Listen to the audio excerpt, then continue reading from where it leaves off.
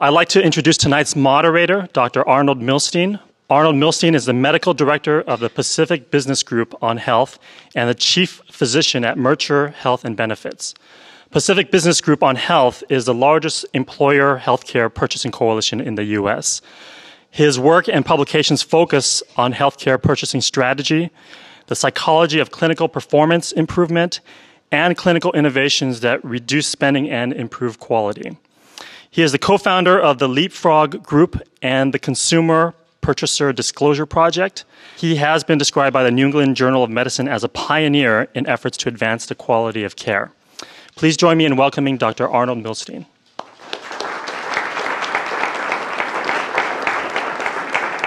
Thanks, Thomas.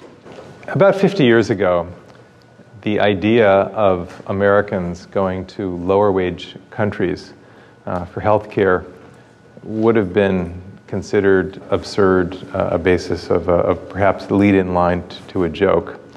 A joke actually that about 50 years ago would have also been told about another new entry into America's consciousness, which was a laughable vehicle called the Toyota Corona.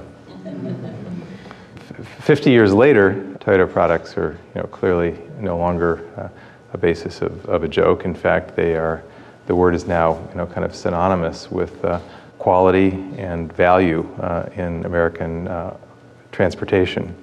What about healthcare? Is that poised to take a similar journey?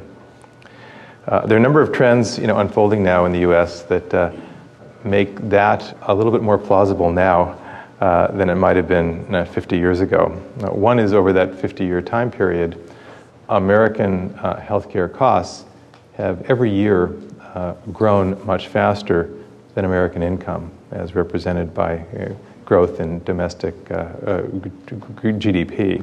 Some have analogized it to essentially this idea of boiling a frog, 1 or 2 degrees a year. It's been very gradual rise, but we now have begun, to approach circumstances where I'm sure many of you are familiar with the fact that many Americans can no longer afford health care.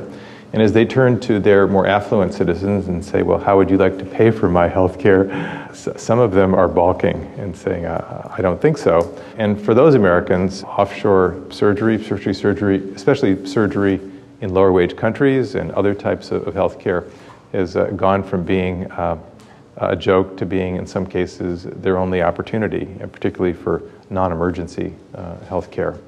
Will offshore care, or as it's known, medical tourism, go this route? Initially, it's a pathway that was primarily occurred for services that weren't covered by health insurance. Cosmetic surgery, liposuction, full dental replacement. That was sort of the first path.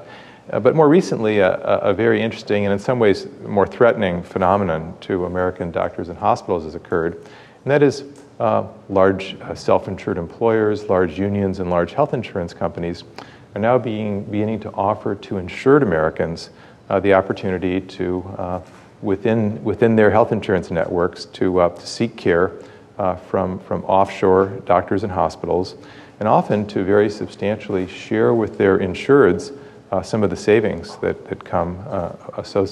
come from such offshore use. So, exactly how far might this go, and what are the people thinking who are sort of at the leading edge of this change? To help us think that through tonight, we have 3 people who are eminently qualified to speak on this issue. Immediately to my right is Elizabeth Martinez. Elizabeth is an anesthesiologist and a member of the faculty at America's one most prestigious medical schools, the Johns Hopkins School of Medicine. She's an expert in surgical quality control. Without telling you, there's actually a number of other aspects of her credentials that make her, particularly knowledgeable on this particular topic, but I'm going to give her a chance to tell you a little bit about that. To her right is John Gillean.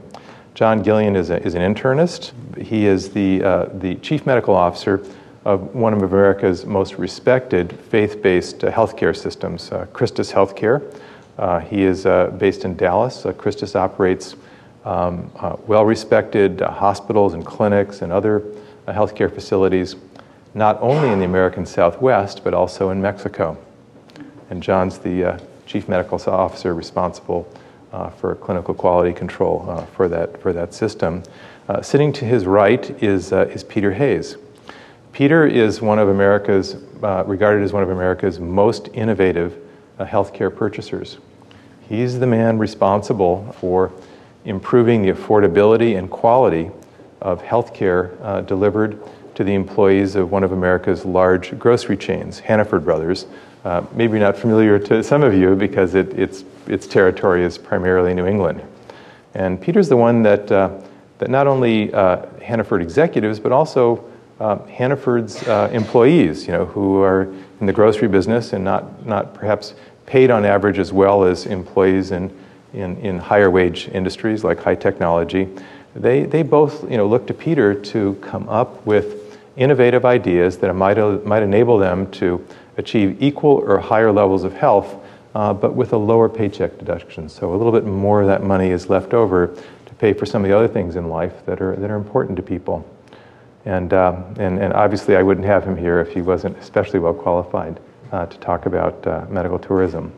So I'm going to ask each of these three panelists to, in 5 to 8 minutes, talk about their experience with Americans securing care out of the U.S. in lower wage countries, and then after they've had a chance to introduce their experience, I may or may not ask them a single question before we move through the whole panel, and then I ask them jointly several questions. Dr. Martinez. Hi. As Arnold said, I'm an anesthesiologist and ICU physician at Johns Hopkins with a focus in care of cardiac surgical patients. And so over the past 11 years as a faculty member, I've worked on quality improvement initiatives and done research among those aspects, looking at how we can improve care and, importantly, how we can measure that and share that information with others. And that role has expanded to other surgical areas with a focus on many of the national quality measures that are being reported in pay-for-performance initiatives, as an example. My most recent experience with medical tourism was as a consultant last March, where a group through Dr. Milstein's group went down to Mexico and observed 6 hospital centers, and we focused on evaluating care for major orthopedic procedures and cardiac surgery, namely coronary artery bypass procedures or valve replacements, so all upon an elective status, elective surgical procedures.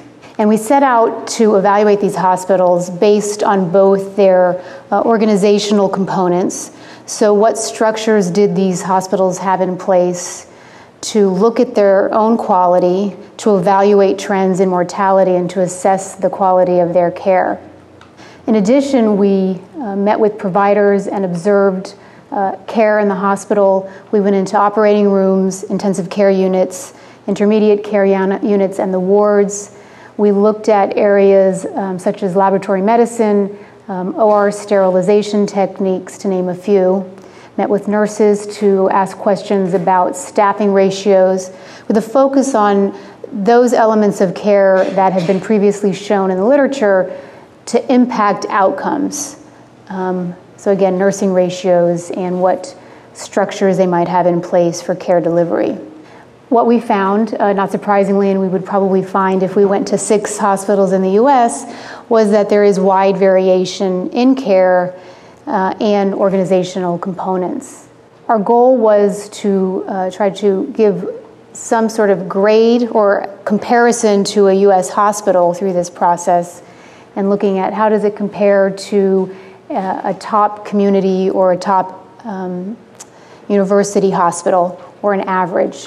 One of our limitations was in any community that top or average might vary, and where patients would otherwise be referred to would vary. We did finalize a report. Some of the other components and questions that were raised were whether the hospitals were International Joint Commission accredited, which I think we might talk about a little bit later in the discussion, And only one of the hospitals that we visited at the time was Joint Commission accredited by the International Society.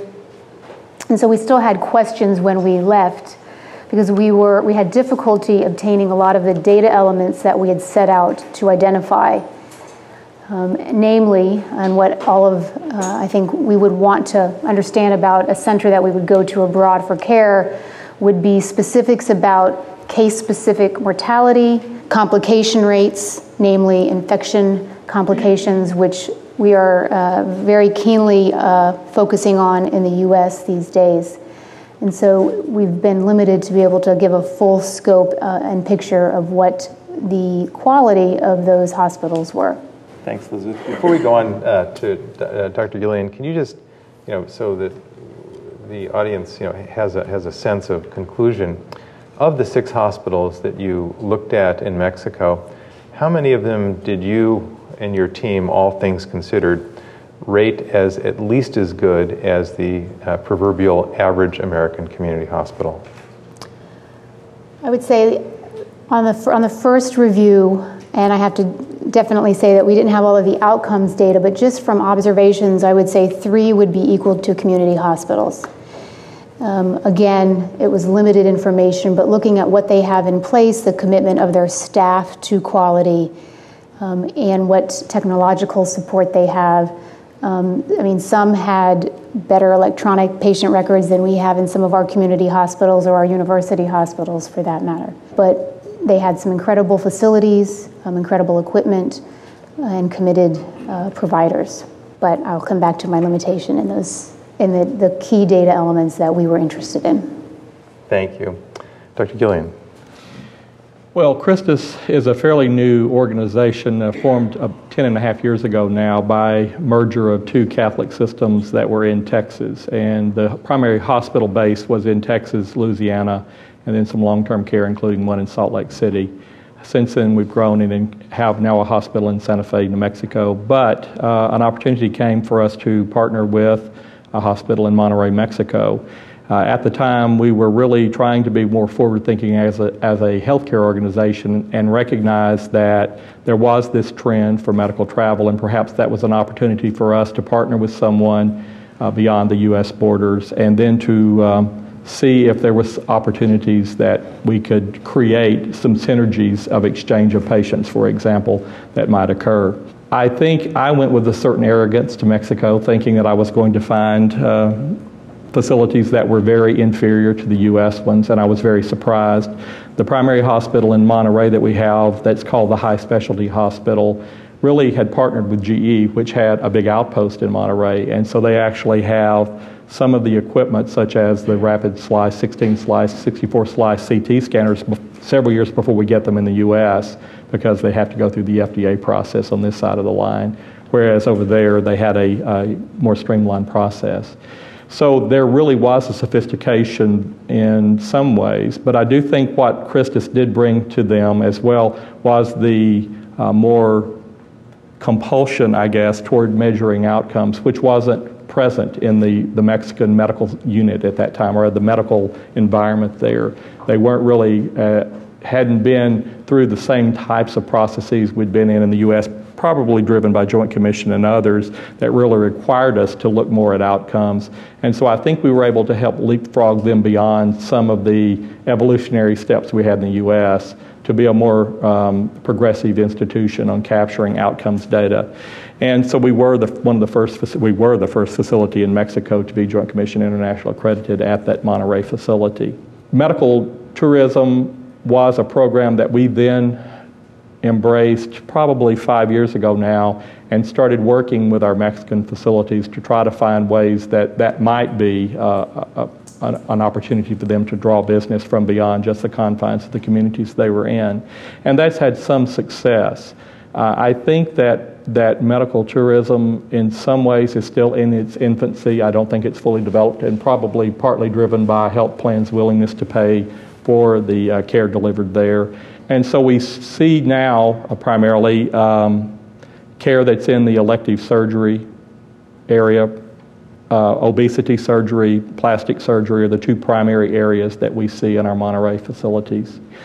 But I think that there is an opportunity to grow beyond that, and we have patients, we were talking earlier in the green room, we have patients who live on the U.S. side of the border down in the Valley of Texas who can't afford health care in the U.S., and many of them are Mexican farm workers there who go back across the border for health care routinely, and having a facility that it has the capability to manage them on the border is one of our strategies now. So we're building hospitals on the border and have one in Reynosa, and it is attracting some medical travel as well. That one probably has a great opportunity. The employers on the U.S. side of the border are very interested in seeing if there is a way to develop an arrangement with them.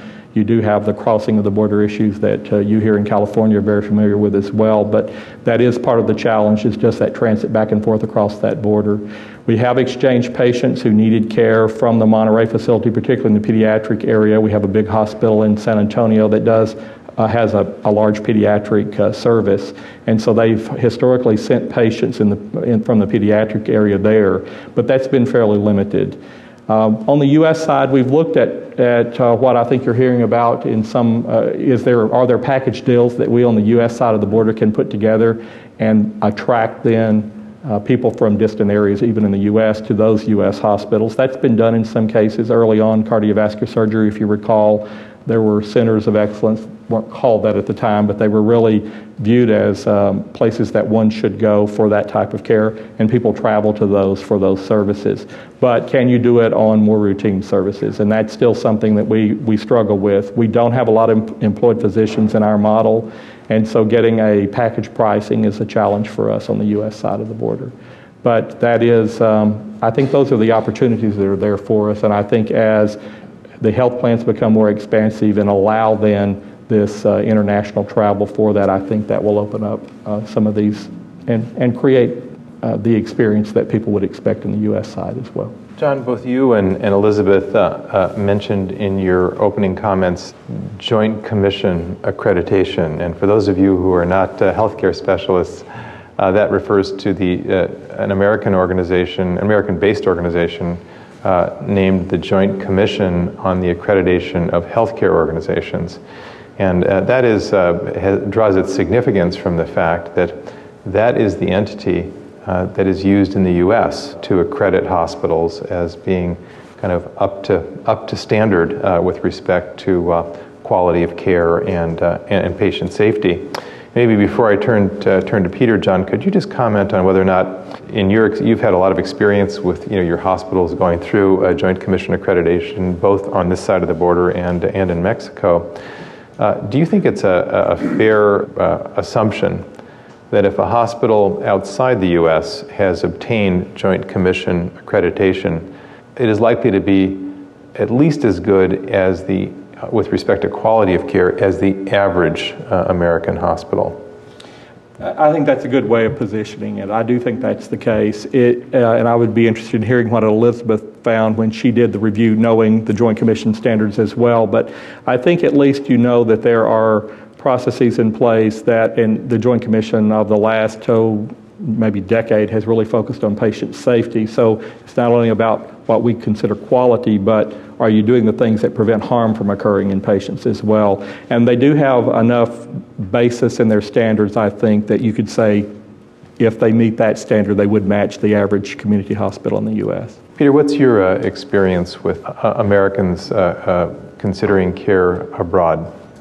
Yeah, and I think maybe I'll digress a little bit and share some testimonies with you or thoughts. One, I'm a frustrated liberal arts major, so I majored in geology, figured out I couldn't do much with that. Then I became an economics major. How I'm doing healthcare 20 years later, I'm not sure. So I'll start there. But I think what more importantly is really tell a story. I think Arnie really kind of set the stage at the beginning, saying we're competing in the global marketplace. And when you think about, if you pick up anything today, pick up electronics, pick up TV, your BlackBerry, cars, it is a global marketplace. And I say that because for us, we are the largest supermarket chain in the Northeast, predominantly in Maine.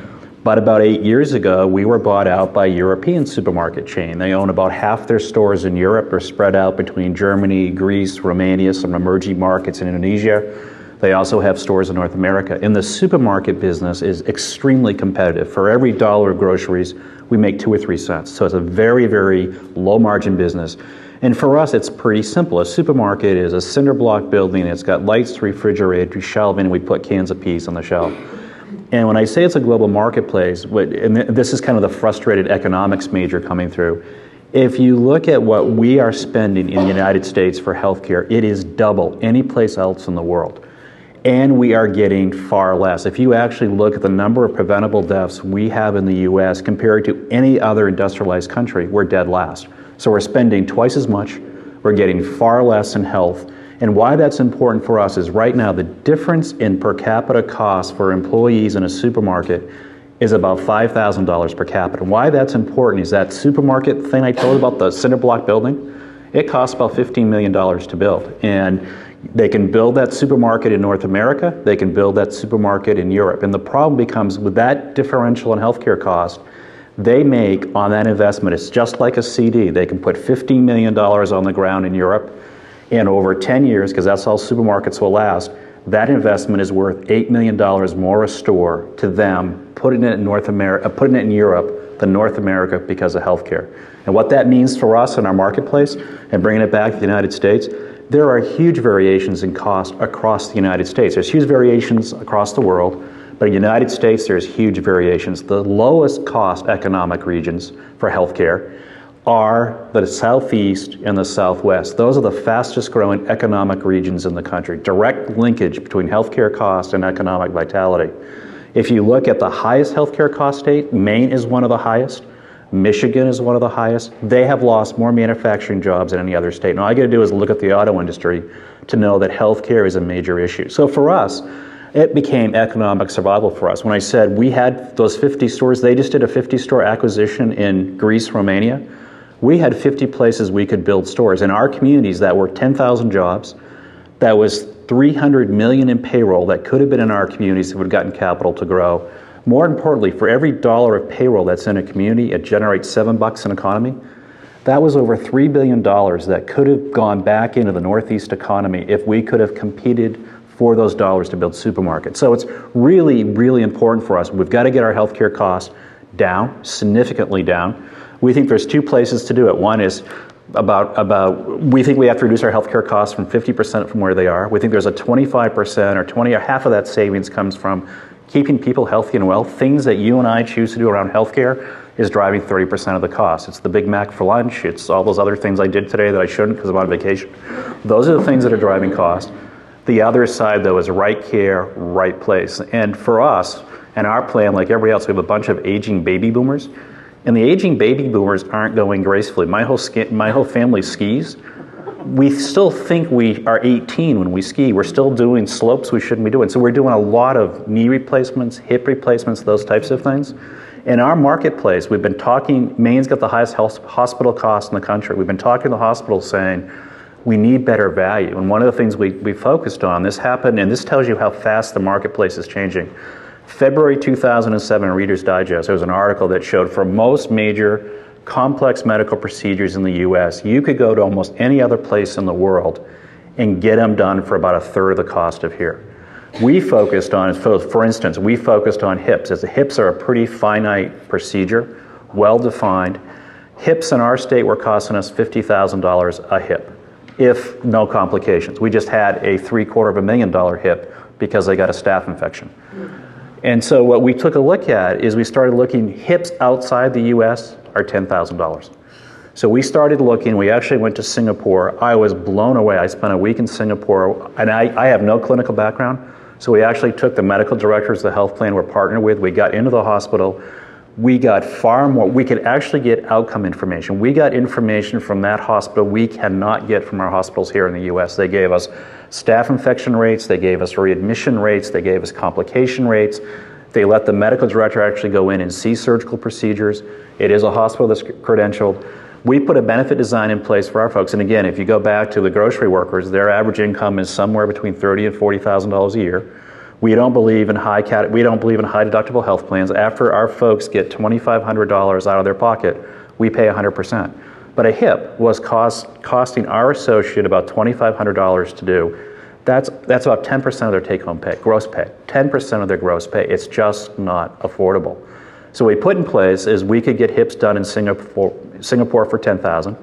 We put a benefit design in place saying we're not taking any choices away, but if you want to go to Singapore, we'll pay 100%. So there's no money out of your pocket, and we'll also pay up to $10,000 for a companion to travel with you.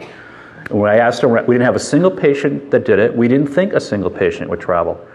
But right after we did it, we did this in January 2008, after there was a Wall Street Journal article about this little teeny supermarket chain in the Northeast that did it. It was in Health Matters, Saturday morning in the Wall Street Journal. That next week, I got a call from a hospital in Wichita, Kansas that said, you know what? We'll do all your hips, knees, and hearts for $10,000.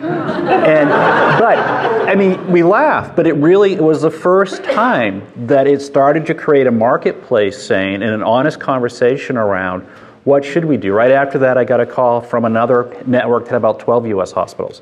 More importantly, though, we started to get calls from our local hospitals in our communities. When I'd asked them about this, they originally said is, you know, we don't have to worry about value. We don't have to worry about the quality or the cost because we don't think a single patient will leave our community for care, and we don't think there's a single employer that dares move care out of our community. And it's like, that was like waving a red flag. And so we did, and one of those hospitals actually came forward and they said, we'll match that price. We've built a brand new hip replacement center. We will match that price for Singapore. They have now done about 12 hips this year. And our people have written, usually as a benefit manager, if you get a letter to your CEO and the CEO comes down waving it, it means you're dead. You might as well just, it's your pig slip, you're gone.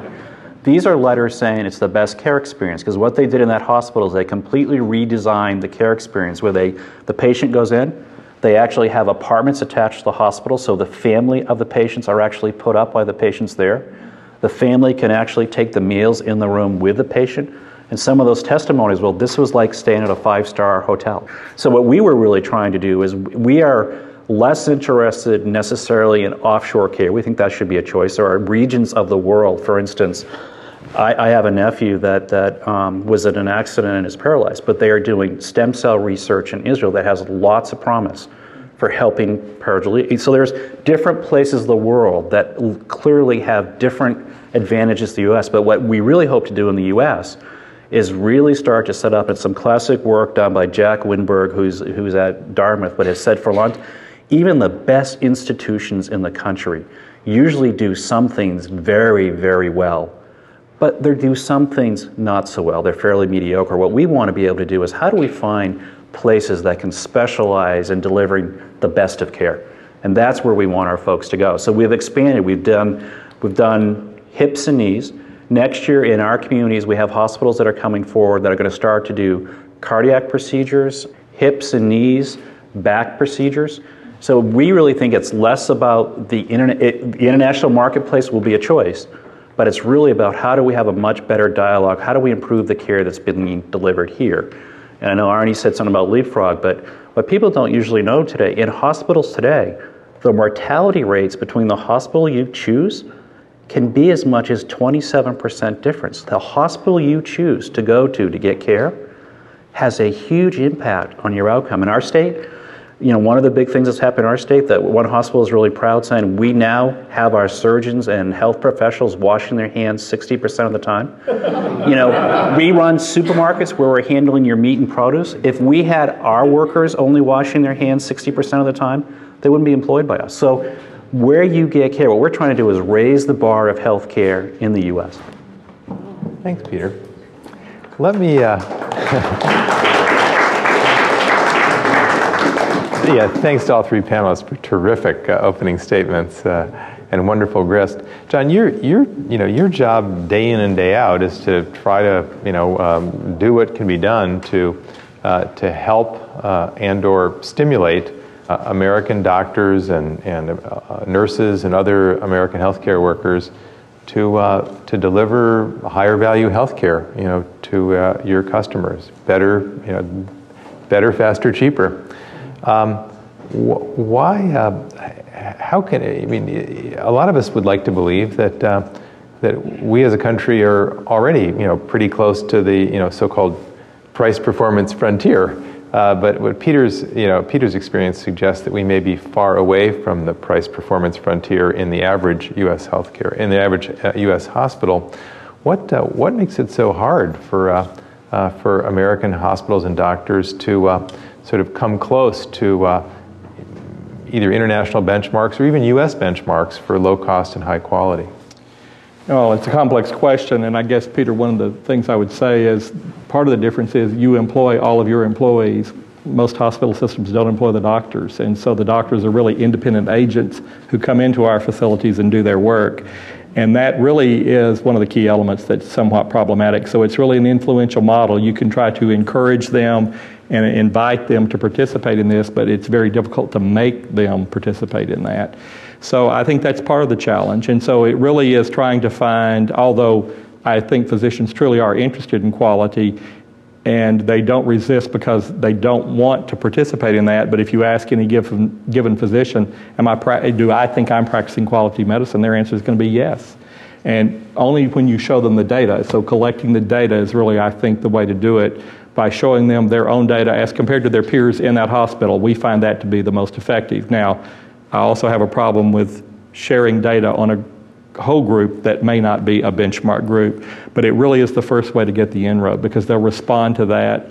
As most people say, physicians are driven and they work very hard to get where they are, and they're fairly competitive. And so when you show that they're not performing as well as a peer, they usually want to explore why and then are interested in changing. I do think the other fact, though, I would point out, and it's quite often quoted, and there's a seminal article about the delay we have in uptaking evidence, that from the time something is proven to be an effective process in the literature and is accepted by most clinicians, it probably has a lag of about 17 years before it's fully implemented in the U.S. health system. And so you have this huge lag of evidence that, most people would say, oh yeah, that makes perfect sense, but really making sure that clinicians then use that in their daily practice is still a challenge for us. And so I think part of what I like to hear about the electronic record is it will force that to some degree. So I think putting in an electronic record that really has standards of care built into it, what is called in the industry decision support, and that is if they don't make the decision you want, you raise a question. But it really is an electronic way of a reminder. Physicians also are overwhelmed. There's a ton of data out there. If you look at the amount of medical literature that even an internist or a cardiologist or some specialist has to keep up with, it's virtually impossible to keep up with it in any given year, and it keeps growing incrementally. So I think it is a complex question, but I think having data, sharing data, and then inviting physicians to participate in and trying to encourage that's the right way. As I hear John's response, it occurs to me that hard as it is to get physicians interested, and for that matter, nurses interested in closing the quality gap, either relative to America's best or offshore best, hard as that may be with respect to quality of care, even more difficult would be to stir up physician and nurse enthusiasm for reducing the cost of care without lowering quality. Dr. Martinez, I know that at Johns Hopkins, in some ways you don't face as severe a problem as John described in his system, in that most of the physicians there are salaried. So it's they work for Johns Hopkins. They presumably should be a little bit easier to focus on improvement, whether it be cost improvement in affordability, efficiency, or improvement in quality. Yet we know that when in national comparisons are done, often academic health centers do not distinguish themselves on quality or cost. Do you have any additional insights to offer as to why that is, and what could be done to essentially stimulate physician and nurse stewardship, both for the affordability of American healthcare as well as quality? I think there are a couple of questions, and how do you begin to then change behavior of the providers on any level? But one thing I wanted to follow up with what you had said was that providers feel overworked these days, and there are a lot of competing priorities. And some of that is what is then being required to do from a pure paperwork standpoint, added burden, which I do think the electronic health record can facilitate, and then that enables them to put it into their workflow where the data are being collected, they get the feedback, and you can give that information back to the providers. We've been way behind in healthcare and having that ability to have the data. It has been powerful. I know that within our institution, it has been very powerful in engaging providers. It is having somebody who is very interested and committed to that, I think, to lead that, to help guide the other providers, nurses, physicians, in understanding what their practice is, how that might impact a patient. So giving them feedback on they didn't wash their hands and this patient had a staph infection, then it might have been as a result of this interaction, and getting out there and having those conversations. But we do need to give physicians and nurses more tools, I think, to continue to make those steps forward. And there is a lot of hope in the electronic patient record, but it does also take leadership within those institutions to make it a priority, not punitive, but to embrace it and make it a top priority of the hospital or hospital system. Peter, in the as you were pointing out, in the grocery industry, getting people to do it right is a matter of business survival. Is the behavior similar to how other businesses operate when it's a matter of business survival? Is that a reasonable aspiration for the healthcare industry? Yeah, I mean, a couple different analogies. One, in our business, because we're handling food products, one is, you're visible, your customer will see you. But there's also really strict regulations around food handling because it's a public safety issue. So there's lots of rules and regulations we have to follow. I would certainly suggest that in healthcare, and if you really look at it, certainly from Leapfrog and some of the other things we know, there's certain things that really is providing a public good. There should be some things that are just required. So I'm concerned. And then the other pieces we're talking about the cost, and I think it's really enlightening in the state of Maine where we have some of the highest healthcare costs. The state has actually commissioned a study where they worked with Jack Wittenberg, Dave Wittenberg, the Dartmouth Atlas, and the state has concluded that over 30% of the hospital services being delivered today in Maine do not improve the quality of care. There's no medical benefit to doing it. So there's a huge opportunity to take some of the unnecessary procedures on. And I'll give you a good example, and I think it kind of built on what you said around minimally invasive procedures. We just did a process by which there are now a dozen or so procedures that can be done through minimally invasive procedures, which just means instead of open surgical procedures for appendectomies or hysterectomies or a bunch of things, they actually can do it through quarter-size incisions, or in some cases, they can go in through natural body openings. I just don't want to know any more about that. But apparently, it's really remarkable when they can be done and when they can be done successfully. It has incredible impact on the patient. One is 50% less chance of staph infection. People can return to their normal work life or daily life 50% faster. So not only is it less risky, they return to life a lot quicker. Yet in our state, we were only doing them a fraction of the time that we could. We worked with the healthcare community.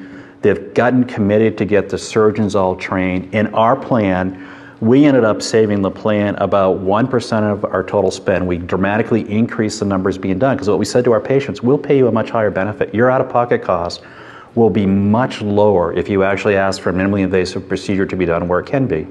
And what we ended up doing is the plan sponsors saved money, and it was the magnitude of about $500,000. But the participants, because the total episode of care is so much less, our actual plan members saved about $200,000 out of their pockets, and because they had a better outcome, less time in the hospital, and return to life. So those are types of things that we can do as a medical community to really advance, because minimally invasive procedures, instead of it taking 17 years, we were trying to ramp up that implementation curve, and in a year's time, we got the medical community to agree that they're going to get all the surgeons trained because it really was the standard of care. So those are the types of things I'd love to think about us doing collectively, that we can really ramp up that sort of speed to market. Because in our business, we can't wait 17 years to adopt best practice. We won't be competitive. We'll be out of business. Do you think it would make your jobs easier, given your role in trying to accelerate quality of care and affordability of care improvement in hospitals, if employers and unions and insurance companies that operate health insurance plans did indeed support quality improvement efforts and indicated that maybe linked them with warnings that if things don't get a whole lot better more quickly, they would more actively encourage their employees either to go to lower cost, higher quality facilities in the U.S. or offshore. Would that be a credible threat to practicing physicians and nurses at your institutions? I think it's been a challenge in Texas.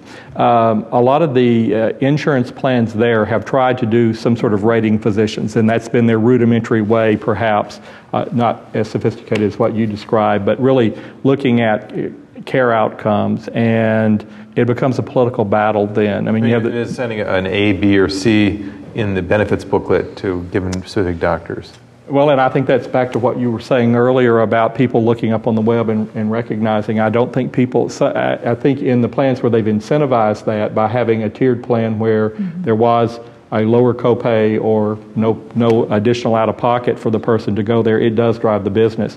But one of the things about looking at quality outcomes is that's still not used broadly by the U.S. population as a way of selecting their healthcare providers today. Peter, you want to comment on that? What was if John's saying is it's not credible to his doctors that even if local employers begin to ask their insurance companies to rate doctors based on quality and or affordability, assign them an A, B, or a C rating, right. Even if they take the extra step of saying to their insureds, your employees, if you go to an A doctor, you will pay less out of pocket. If you go to an A hospital, you'll pay less out of pocket. He's concerned that still might not be enough to move doctors. Is that consistent or not consistent with your experience in Maine? Well, I'd say in every marketplace and every community is different. But in Maine, we for about 3 or 4 years now have designated all our providers primary care and 12 specialties, what we call providers of distinctions. And it's based first and foremost on what we're trying to get to, where is the right care. We're trying to get who are in the top quartile of quality and who are in the top quartile of all the resources they consume for like episodes of care. And in this case, in Maine, we actually had the primary care physicians themselves come up and rate themselves. We asked that community, what are the important attributes that should designate a primary care doc as being higher quality, higher value than others. And they actually developed the metrics and they report on a public website. So we have used it. We have a benefit differential and we've driven a ton of our patients to that. And again, that's really accelerating. Those providers in the community want to become a provider of distinction. They're looking for what those quality measurements are and they're truly trying to strive. And I think what I'd like to suggest, and even the discussions in Washington, what's really amazing when we talk about the cost of healthcare and why we don't have a handle on it, is no one really knows what the cost of healthcare is, including the physicians that are referring you to the MRI or colonoscopy and other things. I'll give you a good example in Maine. We want all our members to get a colonoscopy that should. I just went through that wonderful experience. I stalled. But in Maine, we have a community 60 miles north of Portland, Maine. A colonoscopy is $4,500. A community in Portland, Maine, again, just it's $1,000. In Portland, Maine, we have providers that are getting reimbursed by the health plan $2,000 for an MRI, and another provider getting reimbursed $800. And usually the treating physicians don't know the difference. So what would be really helpful, I can't imagine it as a consumer. You can't buy a car, you can't buy a house, you can't buy anything without full disclosure about price. Yet you and I can walk into our local hospital and leave with a $750,000 bill, and there's no disclosure about price. And so what I like to suggest is, when I buy a car, the problem with healthcare is we're paying for healthcare every widget at a time. We pay for every aspirin, we pay for every bandage, we pay for every visit. When I buy a Toyota, I'm not buying every nut and bolt in the car. I go to the dealer, I see this Toyota that I can see and feel is X number of dollars, and I can compare that to the next place I can go. I would really love to see healthcare get to a point where you and I can consumers, and it's sort of, I just had an experience. I just came from Maine to here. I went out to Orbitz, and you kind of look up and it said, okay, here are my travel options. Here's the hotel I can go, and here's a rating system. I can sort them. Here's my cost. Why shouldn't healthcare be the same? If I need a hip replacement, why can't I go and get sort of a consumer price for that whole episode of care, irregardless of how many aspirin I have. So I think in order to get a handle on cost in healthcare, consumers actually need to know what it costs. To be a consumer, it almost implies we have to have perfect information about what are my treatment choices, what are the outcomes, what's the quality of the centers that I'm looking at, and what's it going to cost me. And I think if you start to have those attributes, we can then really start to really change how we deliver healthcare in this country. Do you have a comment on that? I just want to make a comment about assessing the quality, is that it's still, we're starting to have new measures of quality and reporting these indicators, but that it's still a science that I would say is in its infancy, and as we begin to understand, and I know that we all know that medical care is much more complex than purchasing a car and such, and there are a lot of different components that go into it, and patients have different associated disease processes. So they might come in for a hip, but they have congestive heart failure and diabetes, and then the next patient doesn't. So really understanding and getting accurate assessments of the quality is really an important, I think, very fundamental step. And as we look and assess quality, we feel that we're not at that level that is as transparent and clear to all of the consumers of healthcare. Let me take this down to something more personal. Let's assume that one of your parents or an uncle or aunt that you're close to needed to have a high-risk cardiac surgical procedure, since I know cardiac surgery is an area in which you're an expert on risk. And what if they lived in, let's say, an average American city, and they came to you and they said, I kind of want to be, close to home, close to my family, and I kind of like the idea of the internist who's taking care of me, for a long time, being able to check on me in the hospital. But I've also heard that, fill in the blank, Mayo Clinic or Johns Hopkins or UCLA is really according to available information that I pulled off of Consumer Reports or some other reasonably reputable, is really the top place to go. So what I want to know, niece, is the additional advantage in outcome that I'm likely to get from going to today's sort of top-rated hospital relative to the average, well-regarded hospital in my community. Is that worth it? Well, actually, I had this experience recently with an aunt who had a high-risk, not cardiac, but a vascular procedure. And they went, I'm from Miami originally, and they were going to go to another institution to have this done. And I had hit on some of the topics that you just hit on, that I do think that there is value if you have your primary care physician or your cardiologist or other care providers in your community and your family, because I do think family is necessary for that overall recovery period. That's extremely important. For surgical procedures, it is unique. You need to have, at the first step, you need to have a good surgical procedure. But my advice to her was to actually go to a local center, find the best center, and certainly Miami might be easier to find a varied group of proceduralists or surgeons or interventional radiologists to do this, as opposed to maybe a small rural town. But I did advise them to stay locally with that. Thank you. I'm very sensitive to the fact that we haven't, given the audience a chance to ask questions. Maybe Laura, invite the audience to ask questions now. Hi, my name is Louis South. There is a discussion going on here that I'm trying to connect with more. I am understanding it. However, it seems to be one that's very clinical. I guess that's your field. I'm looking for some kind of understanding concerning single-payer universal health care. And what I'm hearing here is the idea of where we are today, and there is a looming future that's right ahead, that's not too far away. Some kind of change is going to happen. I'm not hearing anything about single-payer universal health care. Do you have anything to comment on that? Maybe I could read for the audience and say, if no one really knows whether major health reform is going to get through Congress and be acceptable to the president.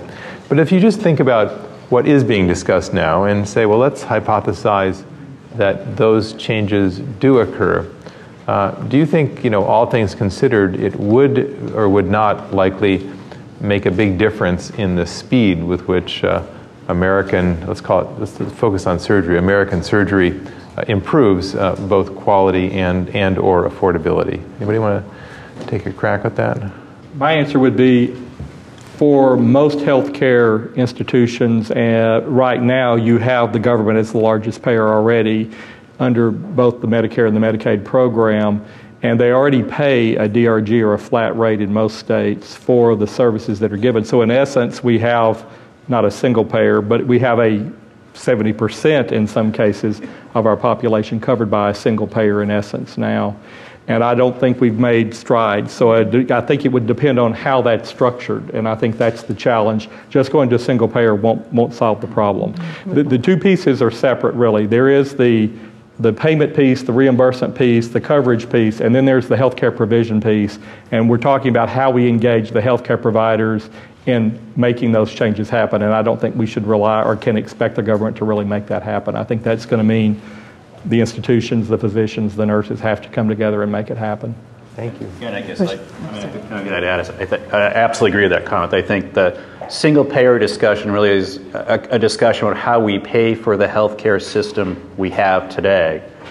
What we're talking about, or part of this conversation, is the problem is that we have some significant inconsistency in quality and outcome, and we're overutilizing a lot of services, and I don't see the two connect. We really need to fundamentally change how we deliver health care, which doesn't seem to be connected to the single-payer system discussion that's occurring right now in Washington.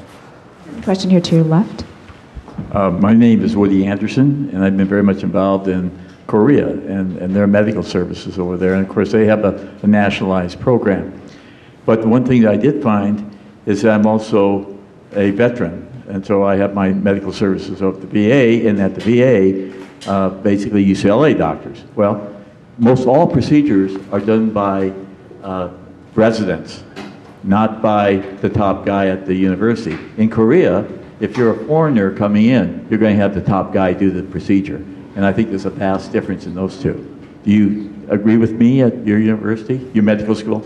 I would say that we're not affiliated with the Maryland VA, and that you do hear stories where residents are doing the procedures, they're being supervised, but you might not get the most senior person. In some situations, the most senior person might be doing the fewest procedures, so that, for example, at a university, that they're just doing they're observing procedures or observing residents, so when you actually get them, they haven't done that procedure in a year's time.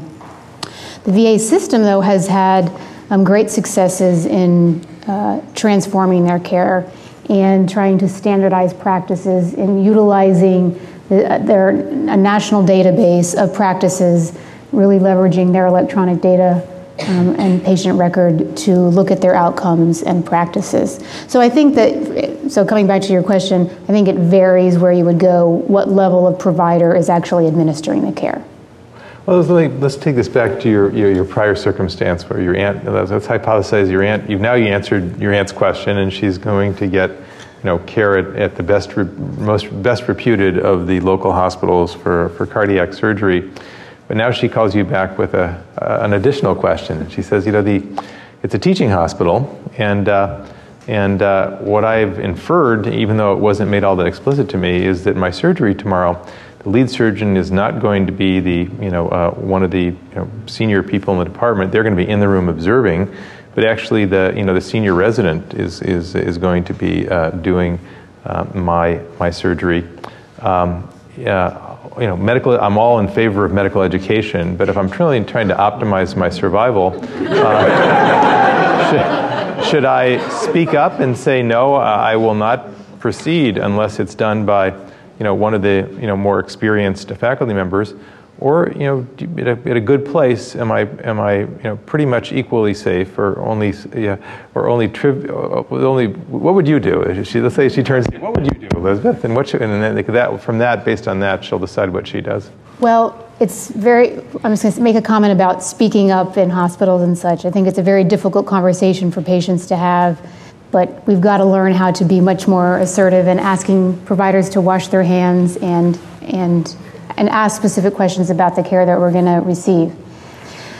With relation to who would be doing the procedure, first off, I would say that whenever we have VIPs come through, we tell all of our providers to not treat them as a VIP, so that whatever the usual care in your institution is, to have that be for that patient as for all patients. If it's a junior resident, I would ask to make certain that the attending is involved in the case. And actually in a different situation where it was a junior, a recent attending who was going to do a procedure on another family member, I asked that family member to make certain they asked the provider if anybody who was available if there was a problem. So who was an available backup person, because at any point, even this most straightforward procedures, somebody can have a complication. So it is. You said it's okay I think you're okay if you have if the resident does it, but only if you make sure that the senior supervising physician is right there in the room. So if things don't go exactly right, someone can step in. Is that correct? Okay, thank you. Immediately available. Peter? Well, two things. One, kind of address that. I was confused listening to that, and I'd only suggest to expect the average consumer that's about to go under an emotional procedure to be that astute to understand the distinctions. It's pretty tough. The second question for you, I would like to address, and I think it's absolutely fascinating, because Korea has actually identified that one of their growth industries they want is medical tourism. And actually, I went to a conference where they actually proudly put up, as kind of a partnership between the government and the hospitals, and they put up brands they're really proud of. They said, we've got one of the leading electronics brands, LG. We've got one of the leading car brands. I mean, who would have thought a Korean car would be higher than Toyota in quality and outcome? But they put up their point of pride saying, we lead the world in these places. The next banner they said they wanted to lead the world in is in medical tourism. And absolutely, if you go there, they have the A-team that are really being applied to the medical tourism. Singapore is the same way. I mean, they're starting to market into Russia. They're starting to market into New York City. This is a marketplace phenomena. And I'm amazed. I mean, you can go, and you were talking earlier about linking patient records and other things. If you go to Singapore, every encounter in the system is captured and is available. Same with Korea, because Korea is completely wired. I mean, where you enter the system, their system is completely wired. So in many ways, these offshore systems have leapfrogged dramatically ahead of the US.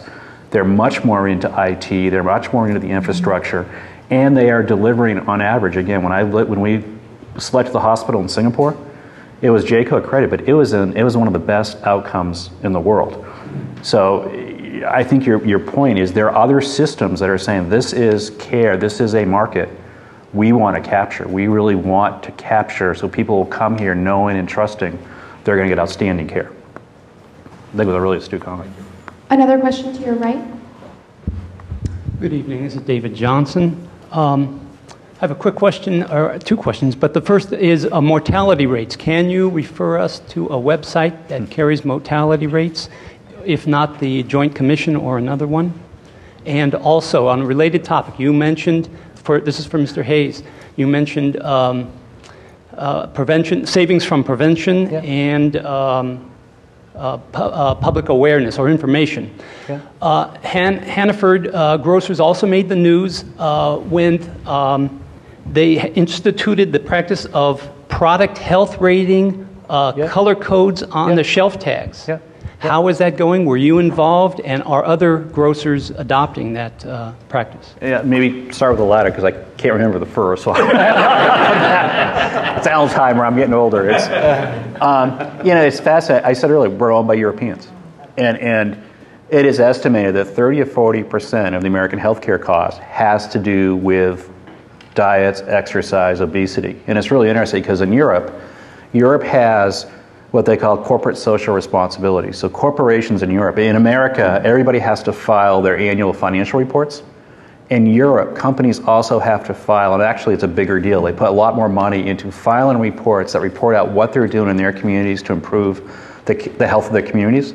So this all started when the Belgian government appealed to all the supermarkets in Belgium to take the unhealthy products off, the trans fats, the sugars, the other things. So what Hannaford did is, we hired leading nutritionists from UC Davis, University of North Carolina, Harvard School of Public Health, and we've actually gone through and rated all the products in our supermarket. We've given them stars: 1 star for healthy, 2 for healthier, 3 for healthiest.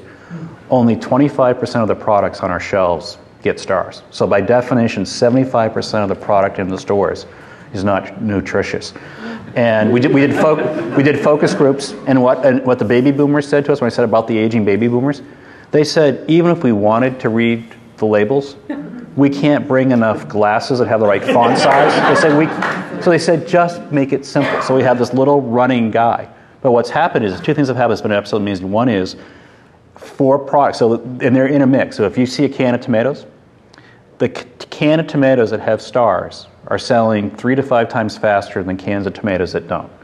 And the other part that was a real plus for us, we actually, sort of the Jerry Maguire movie, we had a lot of the physicians in our community at Hello, because we make the most money on our own private label stuff, the private label that says Hannaford.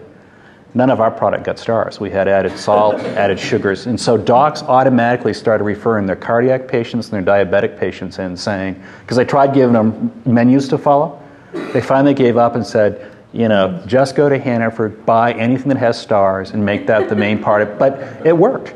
So that's why we did it. We're trying to... Yeah, it started with Hannaford, which is in the Northeast. It spread to all our other supermarkets, which are all up and down the Eastern Seaboard. Food Lion, Cash and Carry. It has also spread to Europe. So they're starting to do that in Europe. Your other part of your question is, we've done a lot. What we've done around our health plan is we give our folks a $20 per week healthy behavior credit. They get a $1,000 discount off health care, $20 a week, if they do things they need to do to take care of themselves. And we've had dramatic improvements. For instance, before we started, we had 27% of our people that had untreated high cholesterol.